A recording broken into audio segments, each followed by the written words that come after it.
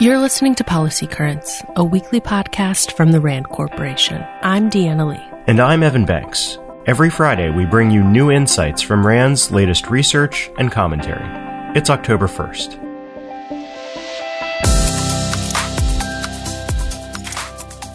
As of March 2020, there were an estimated 321,000 undocumented and asylum-seeking children from Mexico, Honduras, Guatemala, and El Salvador enrolled in U.S. K-12 public schools. That's according to a new RAND report that provides critical data as recent surges in migration highlight the challenges schools face in supporting this vulnerable population. The study also offers insights into which states undocumented and asylum-seeking children move to. This distribution has important implications because some states educate many more of these kids than other states do. In fact, about 75% of these new students settled in just 10 states: California, Texas, Florida, New York, Virginia, Maryland, New Jersey, Georgia, North Carolina, and Louisiana. Author Julia Kaufman says that these students often bring extra challenges to the classroom.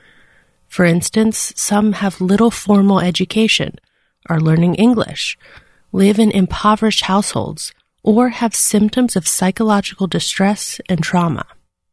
Many school districts are doing their best, and in some cases, our research shows that districts are doing well in educating and supporting these students. But overall, schools and teachers need more help. The report offers several policy recommendations, including creating agreements for educational records transfers with Honduras, Guatemala, and El Salvador, providing additional funding for schools experiencing immigration surges, and providing professional development and high-quality resources to all teachers who support English language learners. Concern about the potential for military interventions by U.S. adversaries has risen over the past decade. This has been driven by high-profile interventions, such as Russia's missions in Ukraine and Syria, Iran's activity in Iraq and Syria, and China's expanding military activity in Africa. Despite these concerns, relatively little is known about what's behind the intervention behavior of these countries. A new series of RAND reports aims to fill that gap, exploring where, how, and how often Russia, Iran, and China have intervened militarily over the last 75 years.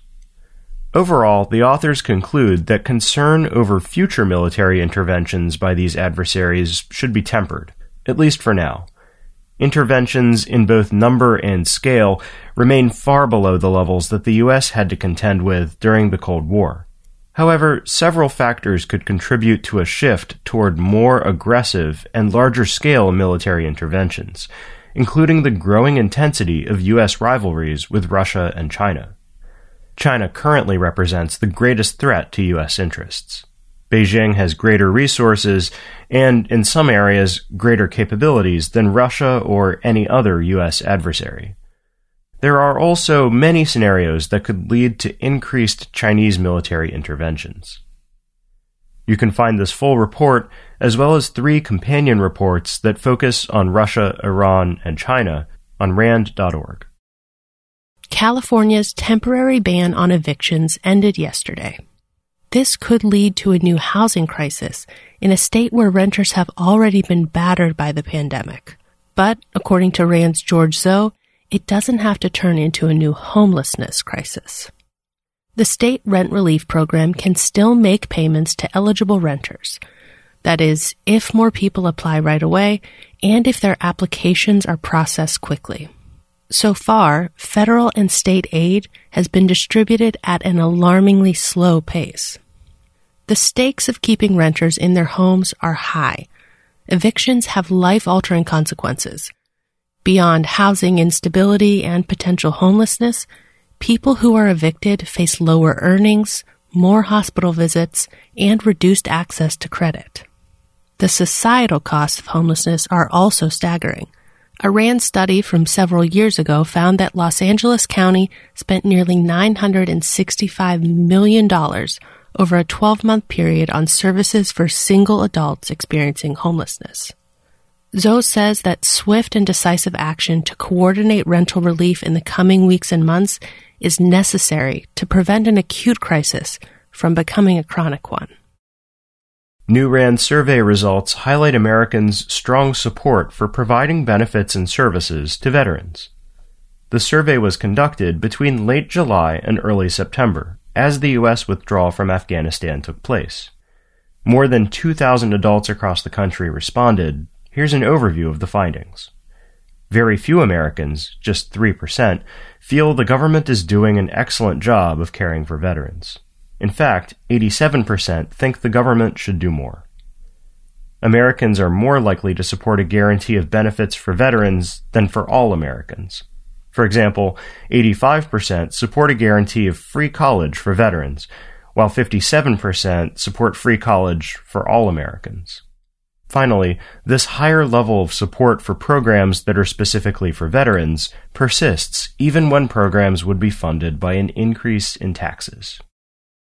Japan will soon have a new prime minister. Fumio Kishida is set to replace Yoshihide Suga, who is stepping down after less than a year on the job. RAND's Jeffrey Hornung says that this could signal a return to Japan's post-Cold War trend of, quote, revolving door prime ministers. And if it does, an important question is what this might mean for Japan's foreign and security policies, and for the U.S.-Japan alliance. More often than not, Hornung says, short-tenured leaders end up spending a significant amount of time politicking to maintain their political base. This leaves less time to build the domestic and international coalitions needed to push new initiatives. Revolving door administrations in Japan could also hurt U.S. engagement with the Indo-Pacific region. Japan is a consequential power, Hornung says, but only as long as its leaders have the political stability to do consequential things. RAND is a nonprofit institution that helps improve policy and decision-making through research and analysis. For more on what we covered this week, check the show notes at rand.org/podcast. We'll see you next week.